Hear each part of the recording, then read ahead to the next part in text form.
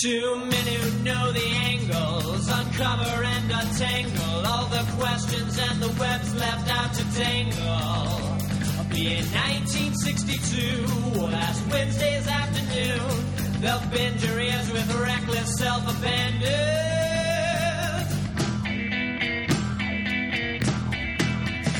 The amazing Spider-Talk, the amazing Spider-Talk.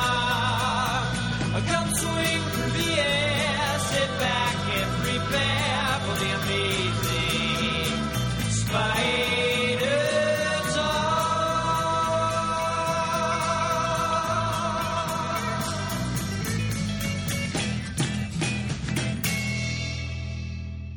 Hello, I'm Dapper Dan Gvozden, and I'm the founder and editor of AmazingSpiderTalk.com. And I'm the mischievous Mark Ginocchio, the founder of the Chasing Amazing blog and the author of 100 Things Spider-Man Fans Should Know and Do Before They Die.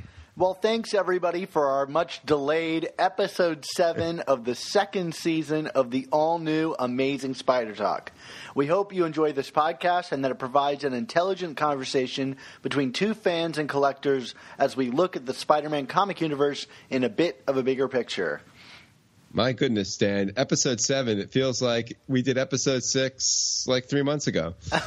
It was about a month ago. Okay, very good, very good. Well, good thing we're back, because in the second season of the all-new Amazing Spider Talk, we've been taking a look at how Spider-Man hit the big time during the Stan Lee and John Romita Sr. run on the title. Well, today we're actually going to look at the very first ever Spider-Man B book. No, we're not going to have Swarm on, I don't think, are we? No. But no, we're going to be talking about the Spectacular Spider-Man magazine and how it set a unique precedent for the character and his side quests and adventures. All right. Those B books have been rocky over the years, but this is a pretty amazing debut. I think so. But before we get into the depths of that, we also want to thank our new Patreon subscribers who made this episode possible. I'm going to butcher your names, but I thank you all the same, or we thank you all the same, and they are Alex Lagarda, Chris Markle, and Zachary Parkerson. Well, like many of the issues we've been talking about this season, the Spectacular Spider-Man magazines number 1 and 2 can be found in your local comic shops, although they are kind of hard to find. They can also be found on Marvel Unlimited, which I was a bit surprised about, and you can find them on Comixology. But basically, anywhere that you can find comics, and with a little bit of luck, you can find these magazines. But if you do buy them in person, know that they won't fit in a regular bag and board. You're going to get those giant magazine-sized ones. It's like a Life magazine, but with Spider-Man. That is life. Spider-Man is life, Mark. There we go. All right. But, again, they're kind of hard to find in person, so just go on over to Marvel Unlimited and you can read them through. And if you've read through all of Amazing Spider-Man, you may have already read these strange issues for reasons we'll soon discuss. But either way, we hope you enjoy our episode entitled, I'm Spectacular!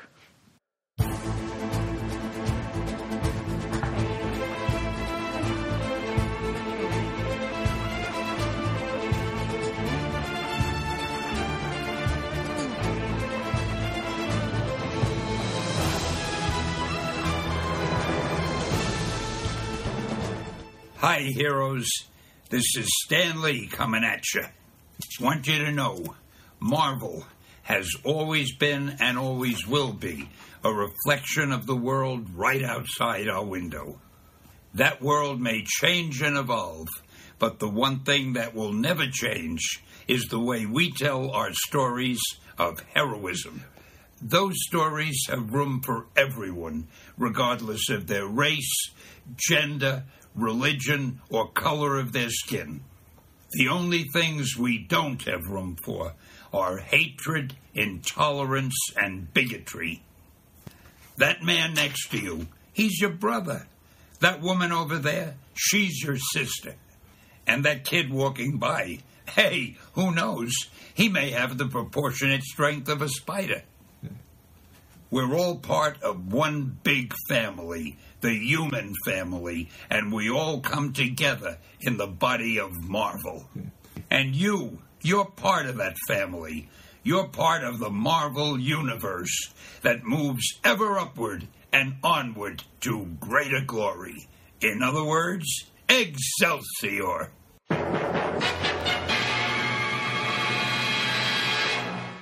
All right, Dan. Well, thanks for the great intro. As is often the case here, I'm about to push my glasses up on my nose and give a quick history lesson here about Spectacular Spider-Man magazine. I am the Spiderologist?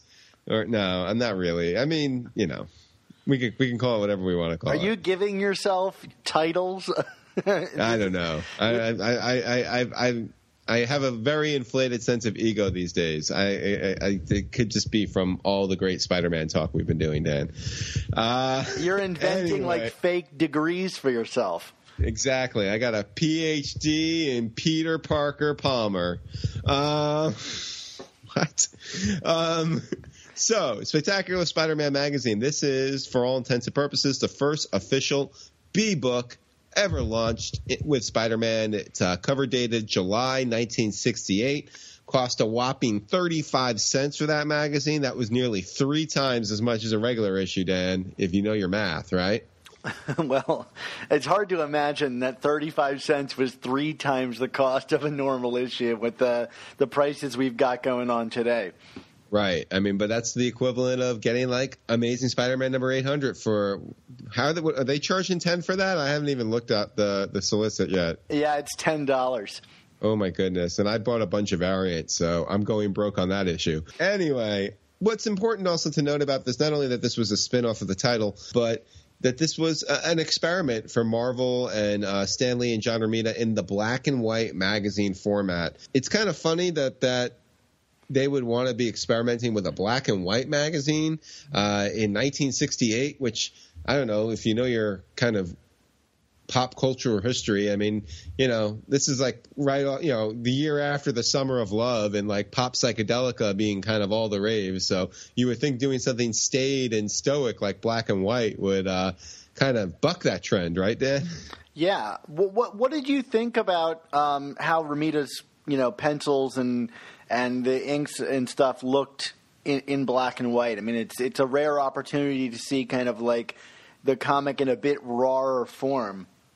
It's funny, and we could talk about it also when we talk about that first, because only one of the 2 issues ended up being in black and white, and that was the first one. But I got to tell you, like, it's Romita is such a polished artist that seeing his stuff a little more raw in black and white didn't really do much for me. I like, especially like his human characters. I felt like not having the colors to make certain things pop, like with MJ and Gwen and Peter. I think the art suffered a bit from it. I don't know if I'm being too critical, but it's, the pencil work, it's great to see his pencil work just so in your face, but I really do feel he's an artist who needs color. The stuff that really worked for me, and we'll talk about it with the issue, is some of the non-costume stuff with like J. Jonah Jameson and the kind of seedy politics of it all. I think the black and white made it a bit more, devious in some way. One of our listeners joked to me when we announced that we were doing this, and I posted something political. They said, you can see Ditko's influence because all the politics are in black and white, which I thought was a clever joke. Very nice. But yeah. But anyway, it just back to the magazine itself. So it actually only made it 2 issues before the plug was eventually pulled. Like I said, the first one was black and white. The second one, they scrapped the experiment and just went full colored. And the other kind of funny thing about it is both of these issues in different ways ended up being reprinted or adapted within the Amazing Spider-Man series. One, the first issue was an Amazing Spider-Man number 116 to 118, and that was adapted by Jerry Conway and then Romita. And then Spectacular number 2 ended up showing up in what's essentially Amazing Spider-Man Annual number 9, although I think this was at that point considered king size annual number 9, but it's the 9th annual. I'll acknowledge it as such for those who know I like to argue about this kind of stuff. Well, Mark, what do you think about, this is the first Spider-Man B book, although it certainly in many ways doesn't feel like it. What do you think about the kind of history of the B books? It's such a funny thing because, like, on one end, it's like, as a big Spider-Man fan, it's like, oh, of course, I would love an opportunity to read more Spider-Man. And, in both instances, these books were done by the Amazing Spider-Man A-Team. It's Stan Lee and John Romita doing these 2 books. And that's not always the case today, or even soon after some of the other B books were launched, like Marvel Team Up and the Peter Parker, the Spectacular Spider-Man, the regular comic series. It was usually kind of other either newer creators or creators looking to do fill-in issues, so it lacked like a consistency of tone. So it's like a dual-edged sword. I mean, yeah, I like getting more Spider-Man, but I always feel, as the name implies, the B books always kind of lacked a certain quality. And I think I might be a little harder on the first issue of this magazine than you are, but like in general, I feel like these are of a higher quality. So it's like if we could have gotten these and Web of and Peter Parker Spider-Man, adjectiveless Spider-Man and all those, I mean, maybe those books would seem more consistently great instead of like we on our brother show Untold Talks of Spider-Man, they occasionally highlight a story from one of these books that they seem to like. But for the most part, I mean, are there like a bunch of B books? The B book stories are generally kind of the forgotten stories and left forgotten. I mean, outside of very few exceptions. Yeah, this is a bit unusual because you never really get the lead team, both artist and writer, doing the B book, or even just one or the other. Like they're very much different things. So it's almost hard to quantify these as what we typically refer to as B books, right? This is still kind of like the A-level material given a bit of a bigger stage than it might normally get. Although, you can quantify that however you want because one doesn't have color. Whether that's a plus or a minus for you. But even looking at the current status quo, I mean, like, that Chip Zdarsky, I know Cooper doesn't really do the art for it anymore. I mean, when they announced that, I was like, oh, like, here are 2 creators. I like their stuff. I can't wait to see it. And that book is just such I almost feel like it's in its own universe, that book, the new Spectacular Spider-Man. I mean, I know you don't really, you're not like super jazzed about it. So, it's just kind of funny that how these books have like never really, it's like they just can't dedicate, I don't know, the creative resources or the marketing resources into like making these seem on the same pedestal as Amazing Spider-Man. Yeah, it's funny, and now it seems not because they're being told to keep kind of keep stuff off the table, right? I mean, I don't feel like Chip Zdarsky is really limited by the B book format. I just think there's kind of an inherent acknowledgement that they're less canon than everything else, which is odd when something really in canon happens in them. In my mind, there are benefits to the B books. I think they can spotlight lesser characters in interesting ways. I mean, the best of the B books is like often for me when it's focusing on supporting cast characters or doing something a little bit different with the character than we might be focusing on in the main title. This certainly is not doing any of those. It is just another mainline Spider-Man story. So, it's hard for me to kind of pass judgment on B books using this as a qualifier because it's so unlike everything else. Yeah. Well, let's talk a little bit about the comics themselves here. Let's start with the first issue here, and like I mentioned in the intro, this was actually this story would resurface a couple years later in the 70s in Amazing Spider-Man number 116 to 118 by Jerry Conway and Romita, which is kind of funny. Like when I was rereading Spectacular magazine, I was like, where do I know this story from? And then as I was doing more research, I was like, oh, of course. And it kind of prompted me to actually reach out to Jerry Conway, friend of the show here, about what was the deal with that? Why did you reprint this thing or adapt it? And it's not like, I mean, it's a funny story, but it's I don't know if it's really like a groundbreaking story. But Jerry mentioned to me that I guess that Romita was having a hard time keeping up with his dual commitments as a Spider-Man artist and then also as Marvel's art director. So Marvel's then editor-in-chief, Roy Thomas, because remember Stan had kind of stepped down as the editor at that point, mentioned, why don't we just take that old black and white story from the magazine and then adapt it across 3 issues of ASM to kind of fill the time. And give Romita some breathing room. And unfortunately, it ended up being twice as much work for Romita because he was like redoing all these spreads and stuff like that. They couldn't really just reuse the black and white format, specifically because it was in black and white. So it took him almost basically more time to do it. So per Jerry Conway's exact words, so net gain nothing. And there were a lot of changes between the 2 books, because not only, did they have to make it color and remove the gray wash, they also had to make it fit into modern Spider-Man continuity. And there were a bunch of changes that had happened, like, say, Captain Stacy's death, that really changed large parts of the book. So I actually read through issues 116 to 118 and made a bit of some notes of some of the changes that I spotted. So I'll tell you a little bit about what I noticed was different. And there's some big ones. Like, first off, the villain of this story doesn't have a name in the original printing, and they give him a name, the Smasher, when he appears. So they changed, like little details like that. I mean, I would call that like a big detail. Yeah. Although, calling a villain the Smasher is, doesn't really smack of creative juices going here. That definitely sounds like, oh crap, we need to fill in the blanks. What's called Mad Lib time? He smashes. Okay. Perfect. Go with it, baby. So they had to kind of change the story a little bit as well. Like I mentioned, in the previous issue, in 113, I guess a couple of issues before this, Spider-Man had lost his mask.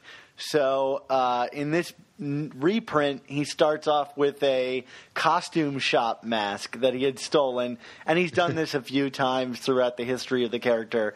The villain of one of the other villains of the story, I guess the kind of mystery villain of the story, is this mayoral candidate Raleigh, who is running for the top office in New York, and as been done multiple times in Spider-Man comics, there is something not entirely honest about this candidate. The mob keeps attacking him over and over again, and the Smasher is destroying all of his campaign ads, and we kind of come to find out that he is a villain, and he's in charge of the mob and all this stuff, and he's using them to garner sympathy for himself from the voters who think he's very anti-mob and anti-villain and all this stuff. The classic, use he your... who doth protest too much, Yeah, exactly. The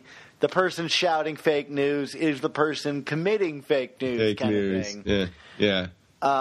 So in order to if you read the magazine, Raleigh is actually really sinister from the get-go, and it kind of gives up this mystery and the ultimate reveal of it almost immediately. You can't possibly read him and go, this guy is a good guy. So I think Jerry wanted to tone that down, so they made some of his dialogue and appearance change in the comic to make him look nicer and more sympathetic and build up that mystery. And they also, instead of showing him doing evil things behind the scenes, Jerry had John redraw all those scenes and put Raleigh inside of a mask and a cape, and they called him the supervillain called the Disruptor. So I mean, like more Mad Libs. yeah, and more work for John to do. I mean, yeah. That's not a little thing. And they also played up some more dramatic tension between Peter and Gwen, because in the original magazine they're like really getting along, but at the time they were kind of on the rocks a little bit because Peter thought she was cheating on him with Flash Thompson. Because they had to break it up into 3 issues, they added a bunch of kind of artificial cliffhangers where there weren't ones before. The most notable being like they're at this dance club and the Smasher attacks it and the ceiling caves in and it looks like it's going to kill Gwen. But in the original, the ceiling never caves in. Spider-Man stops it before it even begins to crack. Since George Stacy died at this time, they took all of his scenes and threw Robbie into them instead. Right. So Robbie gets some famous lines about like, being against anybody who's made up their mind about anything without knowing the facts. And they add a bunch of other scenes too, I think, to pad out the book to make the full page count. There's a scene where Gwen, MJ, and Harry are all out electioneering and like the night before, which is, I think, kind of illegal if they went past midnight. So they're out like really late electioneering, and the Smasher shows up and tries to stop them. And there's also another interesting scene where Spider-Man, as he would do like 4 issues later, he, in order to spare Raleigh the shame after he dies of being discovered, he takes a disruptor costume and burns it so that no one will ever find out, much like he did with Norman Osborn after the Gwen Stacy death and everything. So, yeah, definitely some precursors to a lot of things in this book. I mean, just looking strictly at the magazine and its general approach to storytelling, I mean, like, this is an odd story to say the least. This doesn't feel like a very traditional Spider-Man tale. It just definitely feels like this is being marketed to a larger audience, I think, or not a larger audience, but a broader audience, I think. And actually, and Dan, I don't think we're talking about it this season, so I don't know if you've done any reading of this on the side. But what it kind of actually was most reminiscent for me was the Spider-Man comic book strip in the newspapers. Oh, yeah?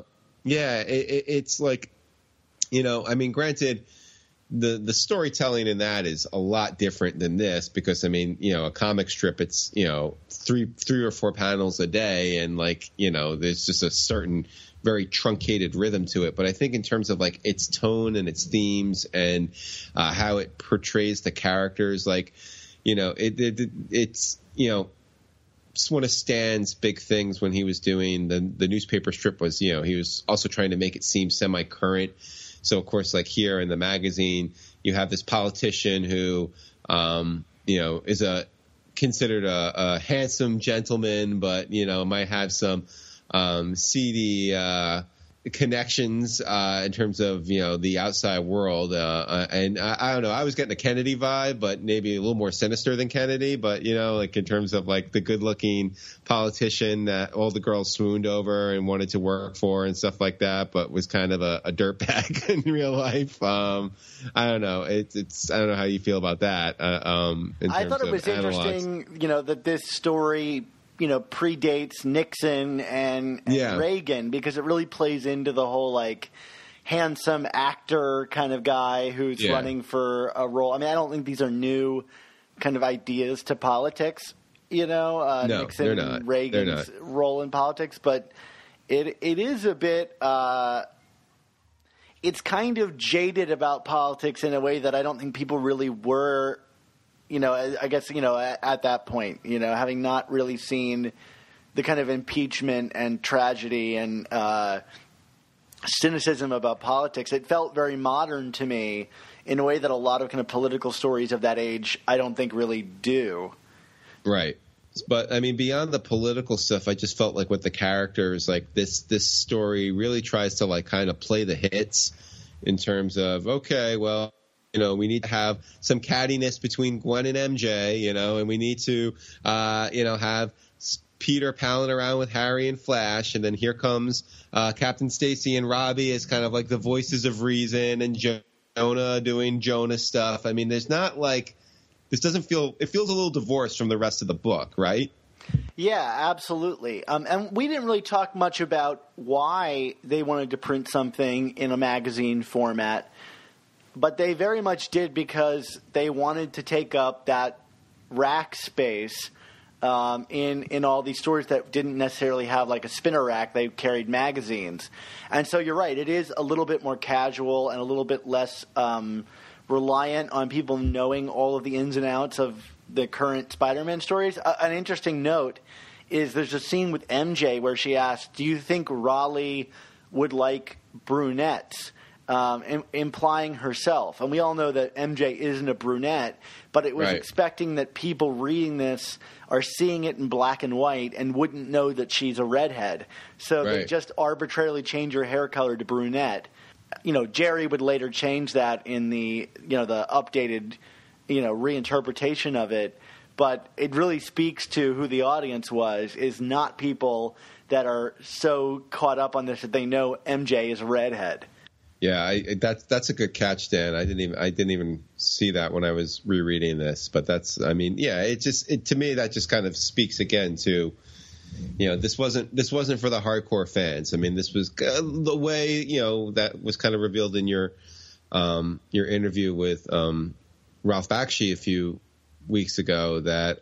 The cartoon was meant for a very general audience. I feel this is too. I mean, and it leans on the continuity of a little bit in terms. It's not like completely divorced from that reality, but this was one of many kind of very early attempts by Stan to bring the Marvel name and the Spider-Man name to beyond just kind of the spinner rack audience. I mean, it's you gotta kind of respect that approach. It's and in a lot of ways that makes it very different from any other B book that would follow, because I mean those other Marvel Team Up, Spectacular, Adjective List, Web of, yada yada.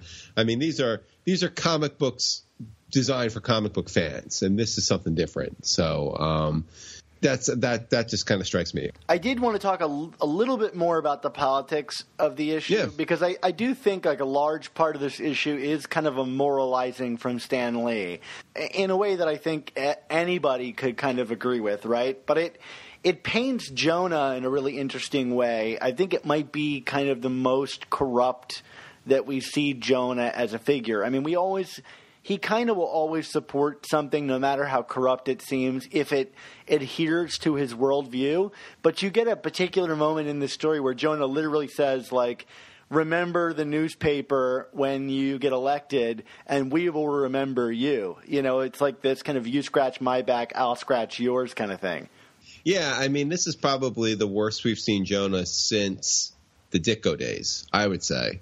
Like, this was definitely something I felt that Romita had moved away from when he came on the book with Jonah. Jonah kind of became more aligned with what we saw in kind of like the Spider-Man, the Raimi movies, like the a blowhard who was, down deep, not the worst person, just not a great person.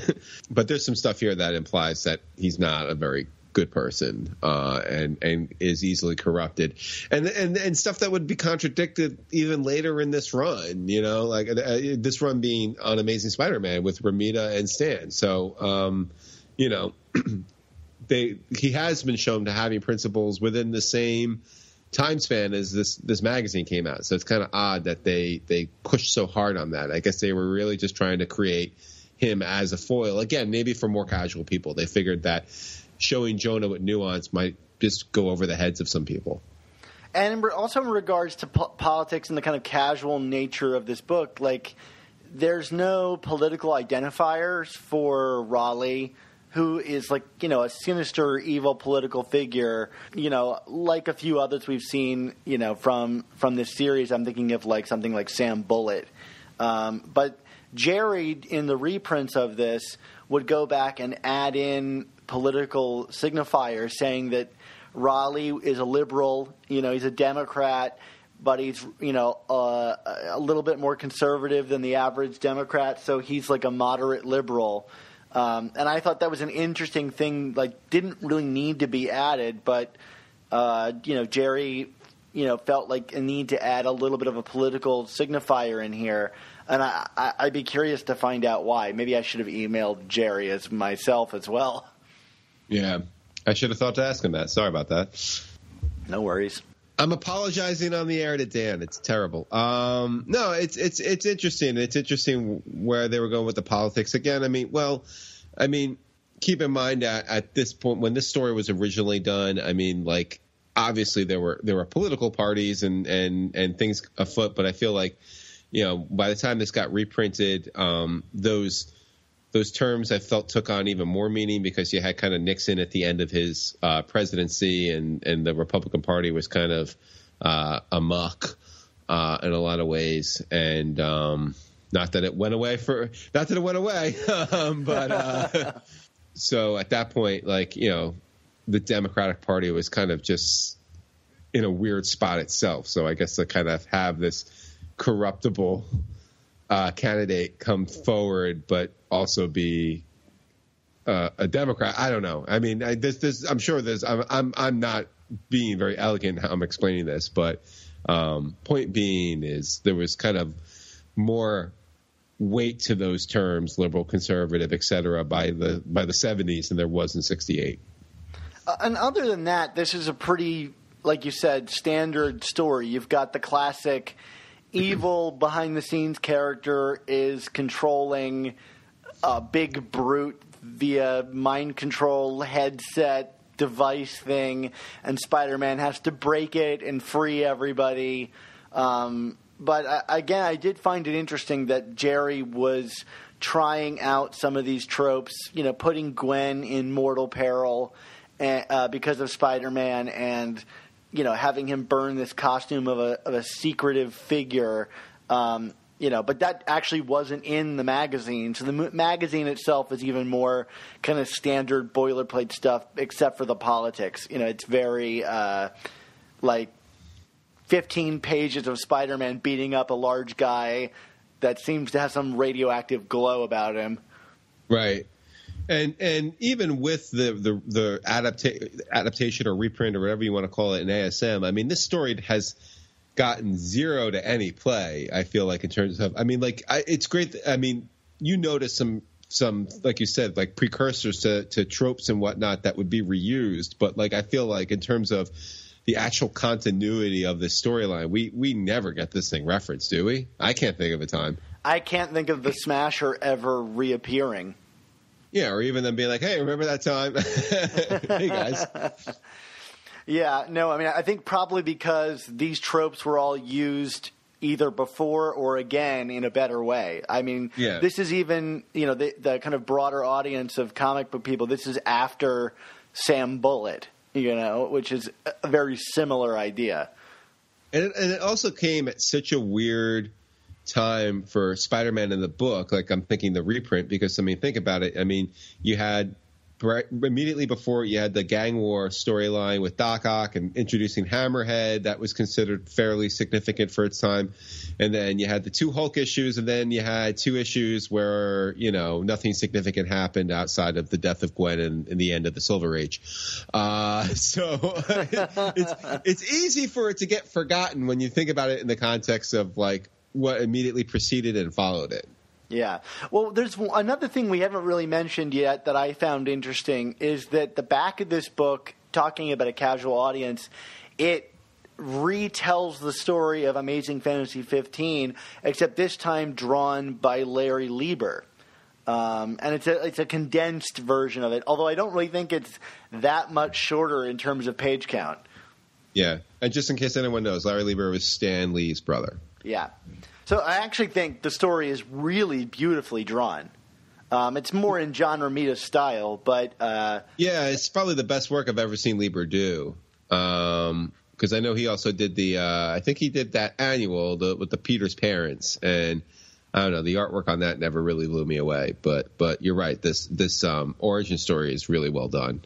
What's interesting to me, though, is that there's a few notable changes to the origin story. And, this is Stan Lee writing it. So, like, whether he remembered his exact story or not, or this was him trying to update it and make a few changes that he thought were improvements on the story, are interesting, especially including how some of the dialogue is played.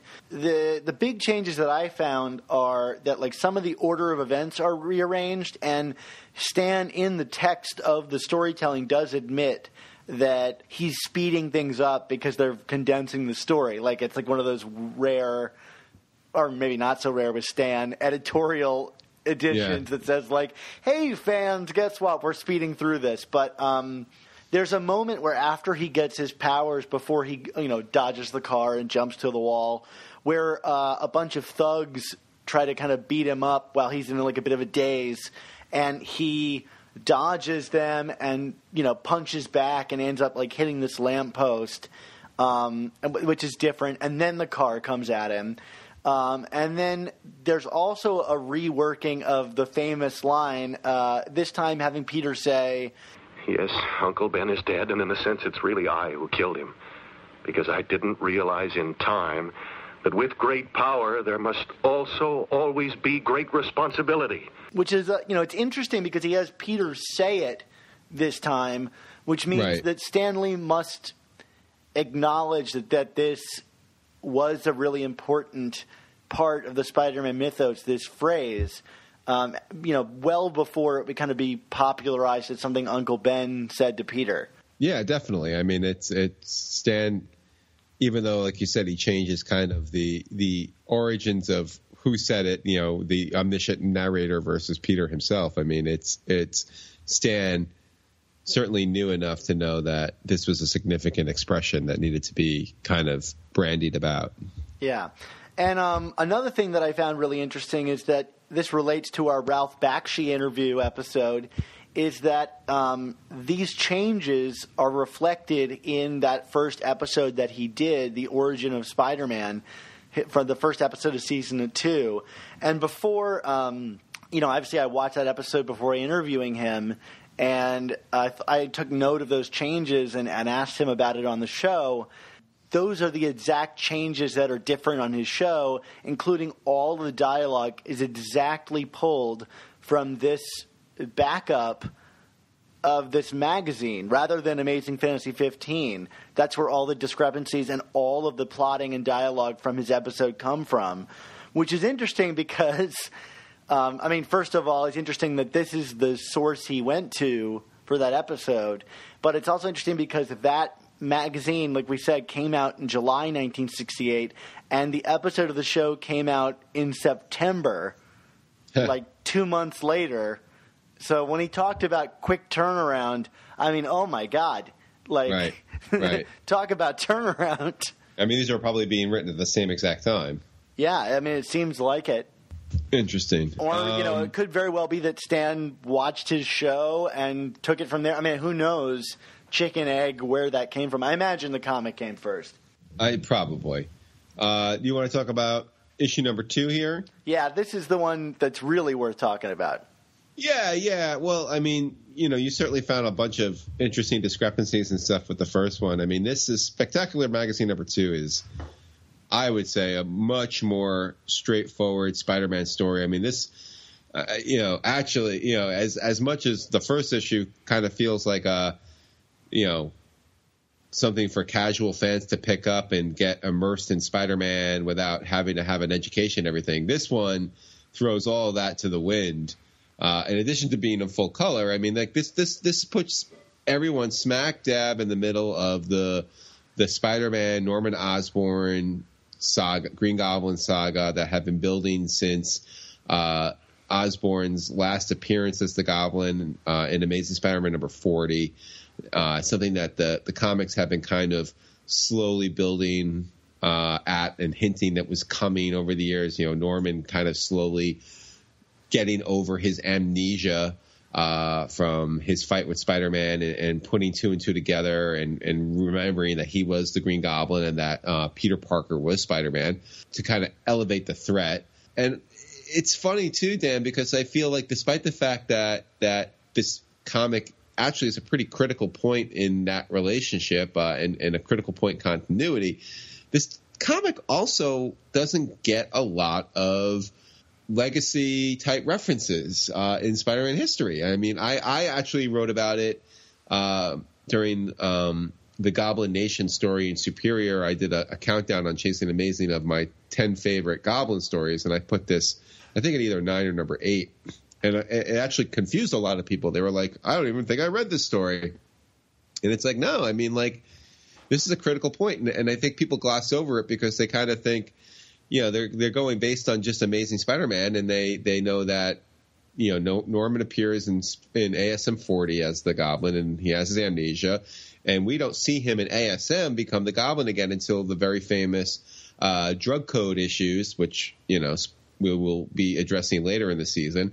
But no, this is like the story that's the bridge to those two big stories. And even if you read it in the king-sized annual number 9, you read a compromised version of it because there's 12 or so pages missing from that issue that are, you know, presented here. So you get a far more expanded, more epic story. Yeah, I mean, with all that said, I think this is this is a great story. This really establishes Osborn as a threat in a way that no other villain is in Spider-Man's universe. I think this really drives it home. I think it drives it home better than those drug code issues do. And in a different way than how we got it in 39 and 40, because there, you know, like, there's a threat to Peter that he knows his identity. But this one, I think, for me, is the first one that really establishes that, no, that threat extends beyond Peter to the supporting cast. You know, you've got all these scenes of Peter hanging out with Aunt Meg and Gwen and Harry and all these people, and you realize just how in danger they are and how isolated Peter is as the one person that knows what exactly is going on as Norman is kind of losing his mind. Yeah, I mean, this, quite frankly, without this storyline kind of setting the template for it, I don't know if what most consider to be the most important Spider-Man story of all time could have happened. This idea of just how personally Osborn could hurt Peter.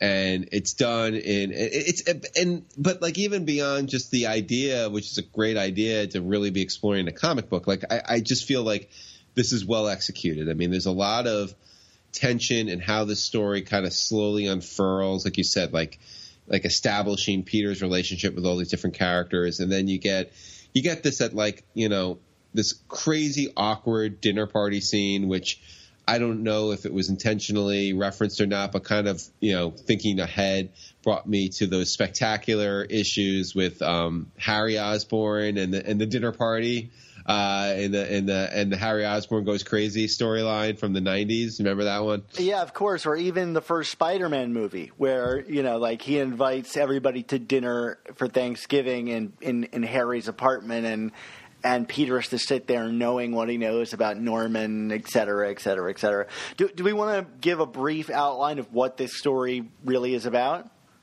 Sure. Do you want to go? Why don't you give everyone that? Sure. So, like, this is kind of following up on the events of issue 40 of Amazing Spider-Man, where Norman got, like, amnesia and forgot that he was the Goblin, and Peter burned the Goblin costume, but they are watching footage of, you know, Spider-Man fighting the Goblin, and it starts to trigger Norman to having these kind of attacks of memory, where he kind of begins to relapse into his Goblin persona, and you've got Peter, who's the only one who knows really what's going on, and is fearful that if this were to return, he's in a lot of trouble. His aunt is going to have a heart attack because of her weakened heart, et cetera, et cetera, et cetera. And so you slowly watch this slow boil. And it is a slow boil, Mark. There's like 20 pages of setup for this. Yeah. But it's good setup. It's a slow walk to terror. Yeah, it's the kind of thing you could only do in a book of this kind of format, right? I mean, you couldn't do a story this slow and methodical in 28 pages or whatever it was. You got 61, I think, is the total page count of this when it's all done. and it's even longer than the first one, which had more pages but also had that backup. So you're getting a ton of story here. And eventually, obviously, Norman will relapse and become the Green Goblin again. And I think, canonically, this is the first time we've seen the Goblin, hideouts and equipment stashes. He, runs to get his stuff and begins kind of trailing Peter around town secretively as the Goblin and finding the right time to strike and really torture him in some way. And eventually things come to a head, and you get these crazy psychedelic scenes. Speaking of psychedelic, like you said earlier, he throws these kind of hallucinogenic pumpkin bombs at Peter, and you get these crazy, amazing imagery of ghouls and ghosts and demons, hunting down Peter. Deformed figures. I mean, to me, this is a book that screams the late 60s, which is like the polar opposite of a black and white kind of grimy political story that you got in the first issue of this magazine. I mean, it's literally two different books. It's super colorful, too. I mean, this thing is just bold splashes of color. All that green from the Green Goblin really stands out. And you got John Romita delivering even a double-page spread, which is highly unusual for this era. So that was really neat to see. And ultimately it comes down to Peter defeats the Goblin by using his own psychedelics against him and convincing him that he's terrified of both the Goblin and Spider-Man until he has a psychological breakdown. And his brain forces him to forget everything he knew. And it's kind of a messed up moment, frankly. And we would never see Norman Osborn again. Yeah. So that's kind of the end of it. And so anyway, back to our conversation about it. But I mean, if you haven't read it, it's a good little recap there. Yeah, absolutely. I mean, but I'm assuming you're in agreement with me that this is a fun issue, right? I mean, this feels very at home in the Spider-Man universe. I mean, beyond its importance, I think, to the continuity, I legitimately enjoy this story. Yeah, I think it's one of the best Goblin stories. I might even rank it higher than you did on your list, rereading it recently. I mean, it's been a long time since I've read these magazines, and I'm thankful that they're available on Unlimited for other people to check out. Because I had encountered them through the years but never owned one. So being able to read it in full without having it condensed for those later issues was a real awesome thing, I think. Definitely. One of the last things I wanted to talk about before we kind of take this home, Mark, is that the final page. There's only 2 issues of this magazine, but they did tease a third issue, The Mystery of the TV Terror, which has this image of all these cameras cornering Spider-Man. It almost looks like he went back to the Ed Sullivan Show and they turned on him in some way. Oh, no. Yeah, which it's funny because we never got that issue, but a few years ago, and I forget the comic it was in, Marvel teased that they would actually be printing this story in an annual, but it never happened. And it makes me wonder, does this story actually exist in some form? Did Stan write it and then they got another artist to do it? Because they definitely teased, there was a backup that printed, we're going to get this story. So if Spectacular Spider-Man magazine didn't technically count and they didn't put it in an annual, even though they said they would, I don't know. I'm just trying. I feel like I'm getting to Inception level here in terms of what counts and what doesn't. I just want to know if this story is there's this lost John Romita Sr. Stan Lee story that we never got. I don't know. I wish I knew, but I don't. We need to get Jazzy John on here, I think, to verify. This is truly one of the untold tales of Spider-Man. Yeah, I think that Matt and Kane should talk about this if they can find a way to get their hands on it. There's definitely some research to be done about the existence of this book, but altogether, short-lived run, 2 issues, but I think definitely something that had a large impact on the history of Spider-Man, the variety of formats it would appear in. Have we ever gotten anything quite like this from Spider-Man again? A magazine formatted book? I mean, he was in a couple of graphic novels when Marvel was doing the OGNs in the 80s. Like there's like the Doctor Strange graphic novel, and of course like, well, I don't know. I'm trying to remember. Was Spider-Man Wolverine a graphic novel or a one-shot? I think it was a one-shot, but you've got things like Spider-Man Hooky. Yeah. So, but it's not the same. It's not quite like this. This is very unique, and I don't even know outside of like, the Marvel 100th anniversary magazine that came out a couple years ago, if Marvel has done this with any of their properties since. Yeah, it's an interesting thing. Time for experimentation for sure. Well, I don't know if the experimentation is print, but in this day and age, but yeah, I mean, it is interesting to kind of go back and see, not that when they were more inclined to take risks, but I guess more inclined to change things up a bit. Yeah. Well, Mark, why don't you take us home? I will. Well, thank you for joining us for our 7th episode of the 2nd season of the all-new Amazing Spider Talk. Dan, our next episode will be out in about 2 weeks, and I think we'll stay close to on schedule for this one. What's the title for that one? Yeah, it's going to be called Rejecting the Comic Book Code. It's our discussion about the comic book code itself, its impact on comics, and what it meant that Stan Lee chose to reject it and put out issues of Amazing Spider-Man that didn't follow the code, and I think as a result attracted mainstream media attention in the New York Times, which is kind of the first time Spider-Man's kind of gone mainstream in terms of awareness. And this kind of daring attitude towards regulation from Stan Lee. Yeah, what a rebel that Stan Lee was. Yeah, I mean, it's a cool moment in not just the history of Spider-Man comics, but comics in general. And it will be a way for us to discuss kind of like the atmosphere that surrounded comics. Like there was certainly a big fear in the country about comics, and that'll be interesting to get into. Absolutely. Now, in terms of you, our Patreon subscribers, be sure to check out our Patreon page and your podcast feed this week for a special review of Amazing Spider-Man number 800 and Avengers Infinity War. Remember, for just $3.99 a month, the price of a new comic, you'll get access to our exclusive new issue reviews, Swarm B-Book reviews, extended interviews, mailbags, and more.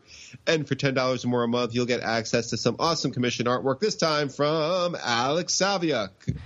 Yeah, and Mark, we're going to try to get that review of Amazing Spider-Man number 800 out as close as we can to release date. I'm traveling for the weekend, but I'm going to try to kind of get it to you guys ASAP, because we know everybody is chomping at the bit, or will likely be chomping at the bit to talk about that. Chomping like the Carnage bombs. There you go. In the meantime, though, guys, also be sure to check out some of our other shows. Well, not our shows, but our friend shows. Our family of shows. We're a podcast media empire here, Dan. Here we are. So The Ultimate Spin, which recently announced that the show is going to be wrapping up soon, which it definitely caused me to shed a few tears. But they're going to be wrapping up the Spider-Gwen storyline in the next few months. So that'll be fun to kind of join them for as they kind of nostalgically look back on that series and their own show. And then we've also got our brand new show, or well, rather Kane and Matt's brand new show that we've already referenced several times on here before, The Untold Talks of Spider-Man, where, Mark, you recently joined for a discussion of the comics that like the Cosmic Carnage story. Yeah, I mean, those books, by the legendary Tom DeFalco, man, if you want Marvel comics that took place during the Heroes Reborn timeline, let me tell you, that is the show to listen to me talk to two other people talk about those comics. And they recently just put out an episode about that, I guess, kind of infamous issue or storyline Trouble. Do you know this one, Mark? Yeah, this is with Aunt May, right? Yeah. So if you want to hear discussion about really weird Spider-Man stories, that's going on the Untold Talks of Spider-Man. Excellent. What about our Spider Slack community, Dan? Yeah, the Spider Slack community is going really strong. I got a link in the description to this podcast, so you can click on that link and join our community there. We got about like 100 people all in that portal talking about Spider-Man, sharing images, sharing stories that they got. We got some cool commissioned artwork pictures coming in there, so yeah, we're having a lot of fun there as always. I bet it will really light up around issue 800. Yeah, and even I occasionally make an appearance there. Occasionally. All right. Well, that's something to look forward to. Mark. Or not. Mark, you do make a lot more appearances on Twitter and other places on the Internet. Where can we find you? Yeah, of course, you can find me at Chasing ASM blog on Twitter, as you mentioned. And ChasingAmazingBlog.com got a little bit of action this week. I was part of the return of the Super Blog Team-Up. As part of a special Reign of the Super Blog Team-Up, I did one of my little trips down memory lane with a comic from the past, looking at Amazing Spider-Man number 393, speaking of just random comics featuring the characters of Maximum Carnage in it. That's the one with Shriek and Carry On the cover, but no Carnage. That he's not in this one. And, of course, you can get my book, 100 Things Spider-Man Fans Should Know and Do Before They Die. And you can find me on AmazingSpiderTalk.com. And I think that's most of my appearances. How about you, Dan? Well, Mark, I actually wanted to talk to you about this on the air because you wrote about 393 being the issue that caused you to start collecting comics, correct? I did, or just kind of the idea of collecting Spider-Man comics specifically, yes. Well, weirdly enough, that's the exact same issue that got me to start collecting Spider-Man comics. No, get out of here. I'm not lying to you. I'm not lying to you. It was the first one I bought as they were coming out. That's okay. Then you went back and got 375 and all these, or you had 375, but you... I see where this is going. I did. I read 375 for like a while and bought a few here and there of like back issues and stuff. But that was the first one that came out that I bought on the stand when it came out and said, I'm going to keep doing this. All right. Well, that's kind of amazing that you and I were probably in a local comic book shop, me on Long Island, you, I'm assuming you were in Maryland at that point, right? Yeah. And we both stumbled upon that comic with Shriek and Carry On the cover and said, hey, let's go do this. It was fated to happen, Mark. It was fated to happen. Well, where else can we find your thoughts on comic books, Dan? Oh, thanks. Sorry for that. I'm redirecting. You can find me on Twitter at SupSpiderTalk, where I talk about Spider-Man, or my more casual account at Dan Gvozden, where I talk about everything and complain about movies and all that stuff and get crotchety and have people come at me about it. And Dan, you just need to do what I do and just put it all into one Twitter account and just be crotchety about comics and movies and politics, all at SupSpiderTalk. That's what I think. I think you're probably right, but people have actually complained when I talk about politics or whatever on the SupSpiderTalk account. Which, that's annoying. See, people know better not to complain with me. Well, there's that. And I'll be writing the review of Amazing Spider-Man number 800 over at AmazingSpiderTalk.com. So go and check it out there. So, Mark, we like to end our show in a particular way, and that's with a quote. So whether it comes from Stan Lee's weird narrator, boxes, or from the mouth of Peter Parker in Spectacular Spider-Man Magazine number 1, what is our favorite quote to end the show on? Well, of course, Dan, that expression is, with great podcasts must also always be the all-new Amazing Spider Talk. Don't miss the next installment.